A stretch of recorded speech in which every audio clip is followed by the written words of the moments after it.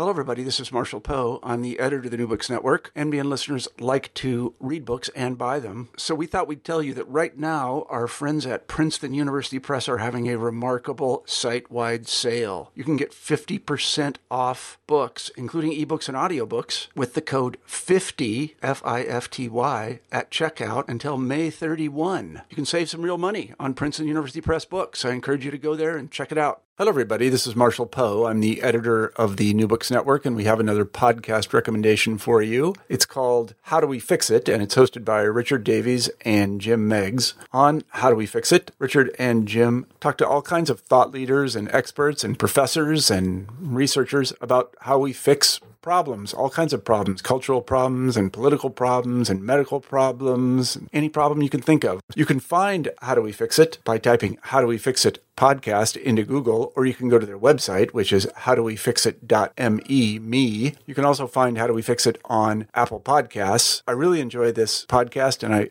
highly recommend it to you. And we like it so much that we're going to give you a little sample of what you'll hear there. The following episode is from How Do We Fix It.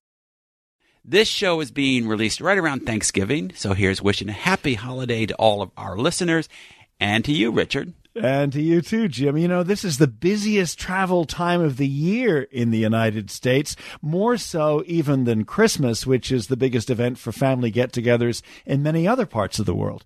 Thanksgiving also being such a wonderful time to have families together. Sometimes we get to see children, cousins, and nieces and nephews that we haven't seen in a while. We thought it would be fun to look at what kids need in our world today, and especially the power of play. We've gone back to two of our favorite episodes from a couple of years ago about improving education and the importance of play with Tamara Mose and Lucy Crehan.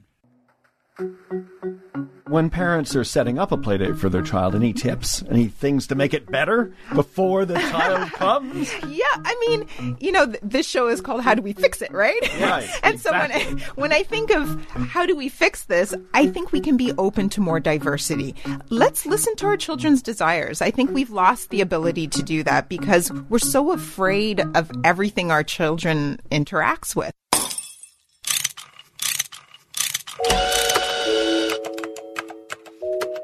Our show is about fixes. Yeah, how to make the world a better place. How do we fix it? How do we fix it?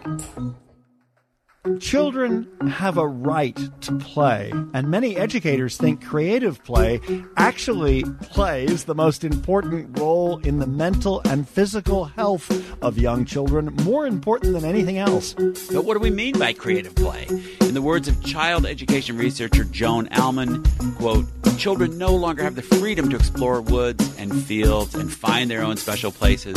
Informal neighborhood ball games are a thing of the past as children are herded into athletic leagues at increasingly younger ages.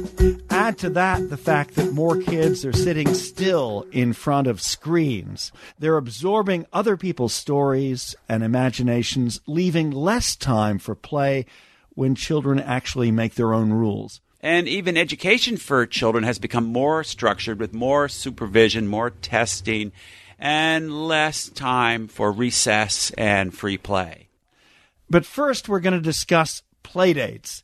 Tamara Mose is an associate professor of urban sociology at Brooklyn College. She's the author of The Playdate, Parents, Children, and the New Expectations of Play. We first spoke to Tamara in 2016. You know, Richard, I don't think you or I ever even knew that playdate was a word when we were kids. It wasn't until we had kids that people started talking about setting up special times for children to play together. And this is where we started in with Tamara. I think the playdate began because we have a lot of fear for our children, especially in urban centers, not only urban centers, rural areas as well as suburban areas. So we have this fear that has developed with the 24/7 news cycle that we now have and that we see. The media tends to give us this sense that there's violence lurking at every corner. So you always have to beware of the kidnapper or the person who's mean down the street. And so we feel that the media has kind of conjured up this fear in parents. So we want our kids to play in a more protected, supervised environment. Right, something that we can mediate as parents. What I want to know is, where did you get the idea to write this book? Well, I was actually on a play date with some families, and I recognized immediately that I was able to garner some kind of let's say, career advancement through one of the parents who knew somebody that was on my committee for my dissertation at graduate school. So it was a social event for you and a professional one as well as for your kids. Absolutely, absolutely. And once I started seeing there was a connection between parents who didn't know each other necessarily, it was interesting to me that, hey, this phenomenon of the play date actually does something for parents more than maybe it does even for children. Because you always think of play dates as being something you just arrange for your kids. Yeah, and it's absolutely not. It's something that parents are arranging for themselves. So you live in Brooklyn, New York, where it's a little harder to just let kids go out and run around outside and play, although they used to do that. And so you started interviewing caretakers, parents, and looking into play dates and how they work. And you write in your book, I began to notice that play dates tended to happen with people of the same social classes, races, and ethnicities. Nannies typically had play dates with other nannies of similar ethnic or racial background. And parents had play dates with other parents who were in similar socioeconomic situations. Absolutely. So what I found is that parents tended to separate themselves not only by race and ethnicity and class, but also for religious reasons. I don't think it's a bad thing, but I think we could add more diversity into how our children play with other children. Let's talk about the pluses of play dates as well as the potential minuses. What are good things that you see coming out of maybe being a little bit more organized as a parent and having a play date for your child rather than just saying, go out and play? Well, as a mother of a special needs child, my youngest son has Down syndrome. I think for children with special needs, it probably does help to have play dates because you can manage behavioral issues that may arise. But I do feel that free play has more advantages than this type of structured, privatized play that we're seeing now. And we've certainly talked about that a lot on the show. One of our early guests was Lenore Skenazy, who leads the Free Range Kids movement. And she talks a lot about free play. Right. And yet a lot of parents seem to be afraid to give their kids time to do that. They want to make sure that every minute of play is somehow leading them to Juilliard or somewhere. Absolutely. Well, technology and the advancement of technology, I think, has contributed to that phenomenon as well. So this idea that everything can be structured, everything can be placed, everything has a purpose, and the purpose is really what we're getting at. This idea that if we can give our child guitar lessons, piano lessons, Kumon lessons, so they can learn math properly, all these variety of lessons, that will eventually lead them to some kind of career, because right now we're in this precarious workplace and we don't know what jobs are available to our children once they graduate college or high school. What kind of social support system do playdates provide for parents? I think it does provide a lot of support, actually. I think especially for families that have younger children, 3 or under, I think it gives them the opportunity to break the mundane and monotony of the day with a child. It allows you to communicate with other adults and have that adult conversation, but it does also lend itself to business opportunities. So if people have similar interests, because as I mentioned in the book, it's people like us. So it's people who tend to have careers like us in the same socioeconomic bracket. And, compared to, say, a village in Africa, American parenthood, if you're home with your kids, is a very lonely place. At the same time, we're maybe rolling our eyes slightly at some of the artificiality of the play date. You can understand why it's so necessary for stay-at-home mothers or stay-at-home dads to get out and have a chance to talk to another adult for an hour. But I do think that with the advancement of technology, so everybody has a smartphone, everybody from all socioeconomic brackets have a smartphone. I think that allows for us to have a little bit more isolation because we feel connected somehow to people through that mechanism. That's fascinating. And is that a good thing or a bad thing? I don't know what kind of thing it is. From my own personal perspective, I think it's a less than ideal situation because we've lost the capability to interface with one another. And spontaneously. I mean, Right. one thing, in some ways, your work reminded me a little bit of the work of Charles Murray, who looks at the isolation of different social groups Right. from each other. And we see this somewhat in the current campaign where so many people from our sorts of backgrounds, we can't understand the Trump phenomenon because many of us don't know that many of those people. And I think there's a lot to be said for people being thrown together with people that aren't like them. Right. Well, because you're doing it in the privacy of your own home. So, the way I define play date, it's not necessarily something you do in the public sphere, but something you do in the private sphere. So what you're doing is creating this enclosed situation for people. But just to further your point, yes, when we have something like technology that categorizes people, you've already filtered who is going to be able to reach you through that mechanism. You've lost the ability to interact with people who are different from you. So as a child, we have lost the ability to deal with the bully. Because when you went on the street to just play, you dealt with the bully and you knew who to avoid, who not to avoid, who was kind, who was sweet, who was shy. You figured all of these things out just by playing. And then also there's the diversity element beyond the bully that by segregating our children, not necessarily just by race, but also by social class. And by age, often. And by age, good Absolutely. point. Yeah, that we really limit the opportunities for our children. We do, not only our children, but for ourselves. So let's talk about, for the parents in the audience, what makes a good play date? What makes a bad play date? A bad play date is when a kid loses their mind, has a meltdown, if you will. Whenever there's the potential for damage or some kind of injury, that's usually when parents think that the play date didn't go so well. Do you Or think if- they over-intervene, though, these days? I do. I think that we could probably leave kids alone a little bit more or tell kids to suck it up a little bit more. They should feel these emotions and understand how do you deal with those aspects of a play date. When parents are setting up a play date for their child, any tips, any things to make it better before the child comes? Yeah, I mean, this show is called How Do We Fix It, right? Right, And so exactly. when I think of how do we fix this, I think we can be open to more diversity. Let's listen to our children's desires. I think we've lost the ability to do that because we're so afraid of everything our children interacts with. And I think if we actually went out of our comfort zone and actually listened to our child's desires, maybe they do want to play with the kid who's not in the same socioeconomic bracket as them. Maybe the white kid wants to play with the black kid. Instead of saying, oh, okay, well, let's do that another day. Oh, I've already set up this other play date for you. Instead of doing that, why not listen to the child and say, you know what? Obviously, this child treats my child nicely. Let's have this play date and see how it goes. When I was a kid, I was part of a group kind of like the Boy Scouts. It was run by the YMCA in my town. It was such a great experience for exactly that reason. It was a very diverse group of kids, and I, growing up in a white suburb, I didn't know a lot of black kids, but in my Ranger camp group, I did, and they were my friends.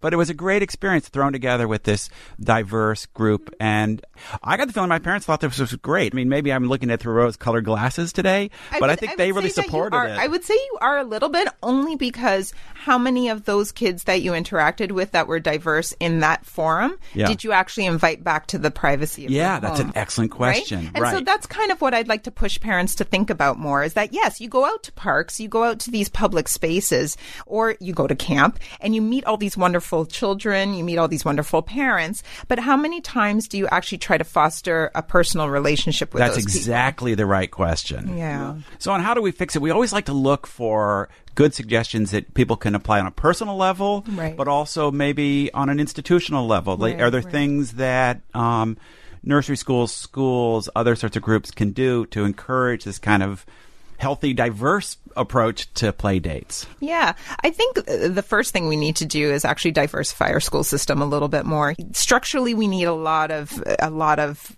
progress in terms of how students are siphoned off into different schools. How about the unsupervised play date? I mean, at what point do you think you can start telling your kids, just go ahead and meet your friends in the park?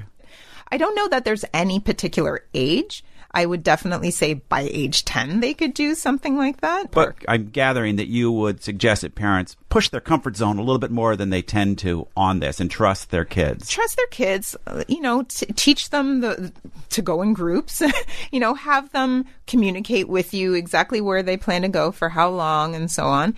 But I think unless there's blood and tears, you can let your kids have at it.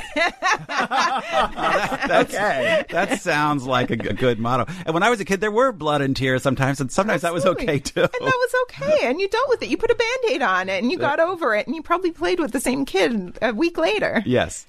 Tamara Mose, who we first spoke with in 2016.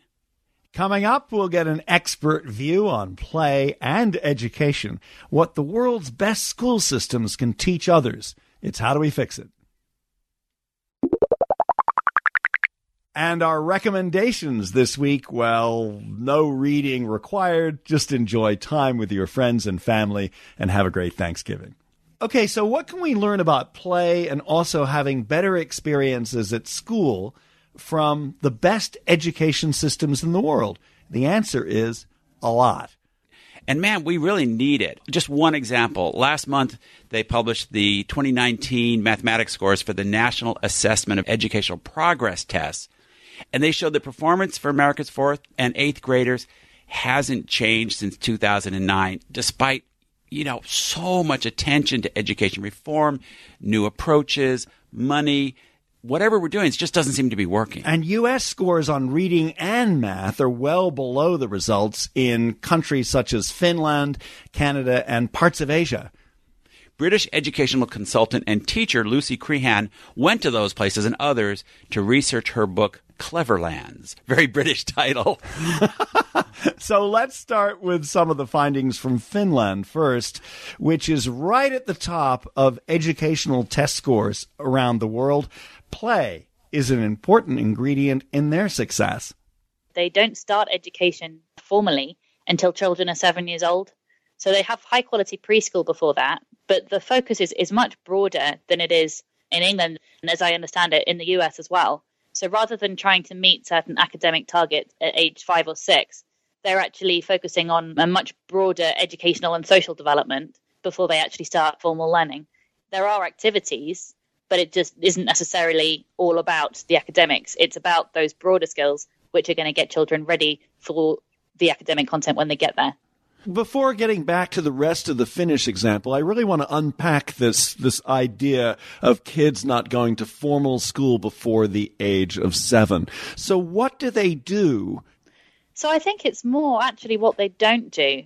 So I looked at some research on American kindergartens as well, and it did suggest that over the past decade, there's a lot less time for children to do self-directed play. And I think that's partly due to accountability measures. So what they're doing in Finland is they have qualified educators who are running it. So this is not just childcare at all. They have educators who are helping the children to develop their pre-reading skills and their pre-math skills through playful learning. So, for example, that might mean an activity where children are sitting around in a circle and the teacher has a teddy bear in the middle and children shut their eyes and they have to count how many sweets are left after the teddy bear has eaten one. So they are doing math, but it's in a playful way. So this isn't something that only Finland does. Actually, it's the same in Singapore, in China, in Japan. They're also not starting school till a little later. You also talk about the importance of free time and play for older students as well. And a lot of these high-achieving countries around the world actually give their kids more breaks from academics throughout the school day than we do in the U.S. and apparently in Great Britain. Yeah, in between lessons in particular. So rather than condensing all of the school day into the morning and the early afternoon, they might stretch that out a little. So have a 15-minute break in between every lesson and then finish the school day slightly later, which means that kids get the chance to let off steam in between classes where they're being more focused. In the U.S., the education of teachers, one of the strongest values is avoiding rote learning, what some people call drill and kill. Memorization, all kinds of more traditional styles of learning are very, very much frowned on. But you actually saw a fair amount of rote learning in some of the countries you visited. And I think it's a mistake to do away with rote learning altogether. I think there's a key distinction, actually, between why you're doing the rote learning. If, for example, you were doing rote learning of multiplication tables and key number facts in early primary, that can be hugely useful in terms of allowing children to be more creative with maths later on. Lucy, before we go on to solutions, one of the things that you do recommend politicians do and governments do is when they design a curriculum, do it with fewer topics so that you allow teachers to go deeper into each subject. It seems like teachers are told what to do almost day by day. Mm-hmm. Absolutely. And I found that very frustrating as a teacher myself. In fact, I remember a particular incident in a classroom. I was teaching science. I taught secondary science. And what were we doing? I think it was metabolism. And we had an exam coming up. So I was trying to get through the curriculum, and there was far too much to pack into the few weeks we had left. And one of my students, who was not usually that engaged, put his hand up and asked me, "Miss, why do we sneeze?" And unfortunately, my first response was to say, "Ahmed, that's not a relevant question." And I carried on teaching them about metabolism. And I just thought to myself, this is not why I became a teacher. We're a show about solutions, and one thing that's so great about this book is that it's full of really interesting and useful ideas for improving education anywhere in the world. So let's dive into a couple of your ideas, Lucy. I want to start with the importance of play.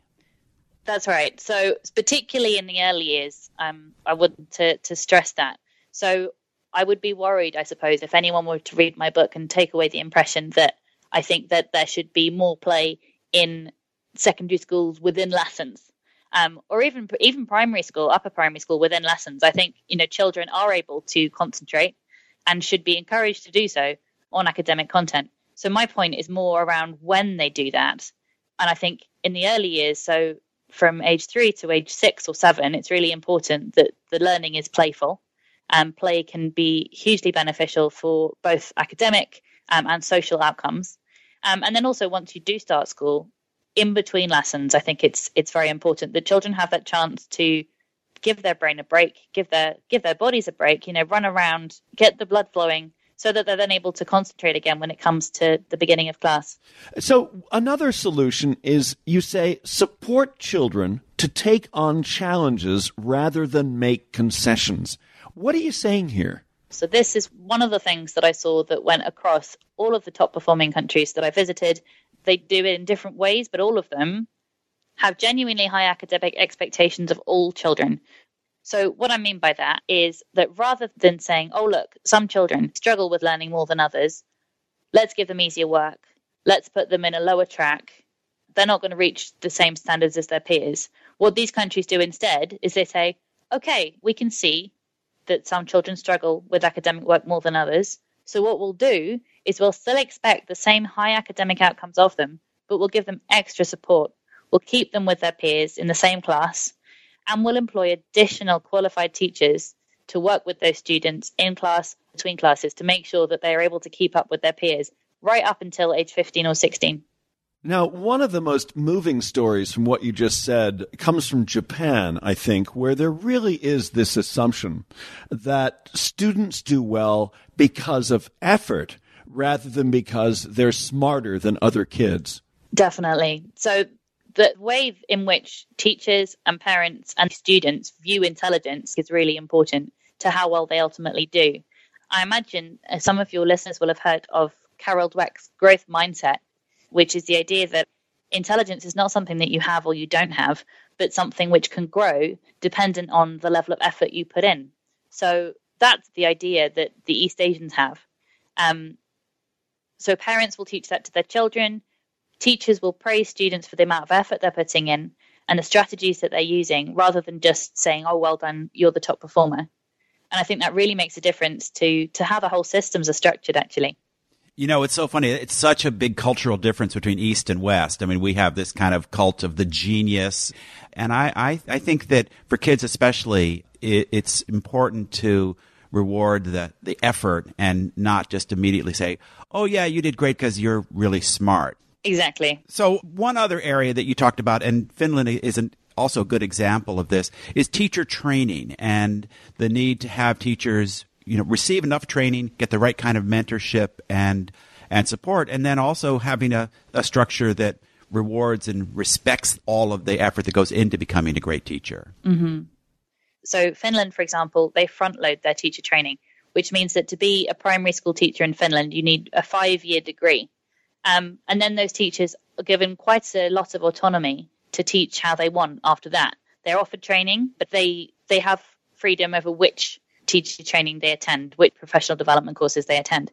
Is it fair to say that in the strongest performing systems, teachers tend to have higher status than they do in some other countries? Yeah, definitely. So you have highly educated teachers, which contributes to a higher status, which means that more people want to join the profession, which means that you can be more selective as to who you let into the profession, which then further makes it more prestigious. Lucy Crehan, author of Cleverlands on lessons from the world's highest performing school systems. Okay, and our conversation is coming up.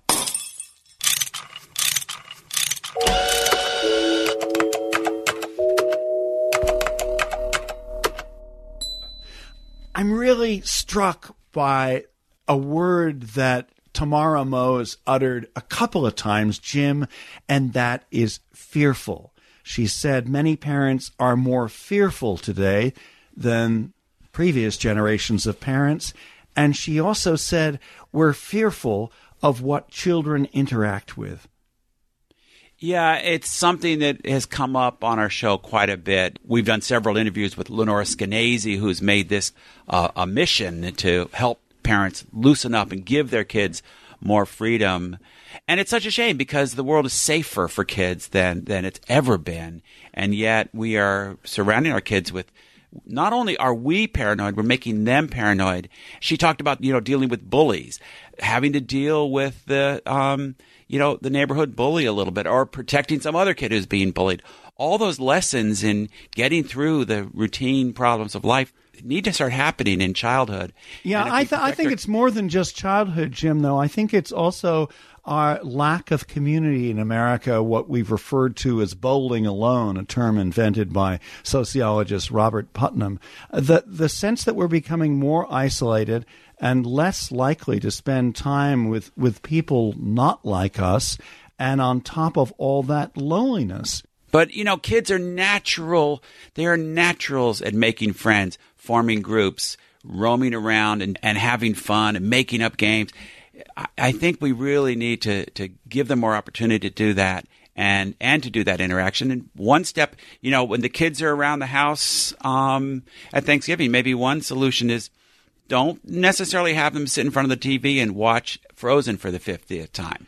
And when we're talking about play, part of it means let kids free, but also part of it is higher expectations. Something that really came through to me from Lucy Crehan in her interview about schools is that the best schools actually have high expectations of children. And when she talks about the importance of play in education, she's not saying just let everything be a free-for-all. She's saying that interspersing periods of unstructured or less structured play with, in some cases, more structured education. I mean, she's in favor of what a lot of people consider rote learning. Two more contrarian thinkers on how do we fix it.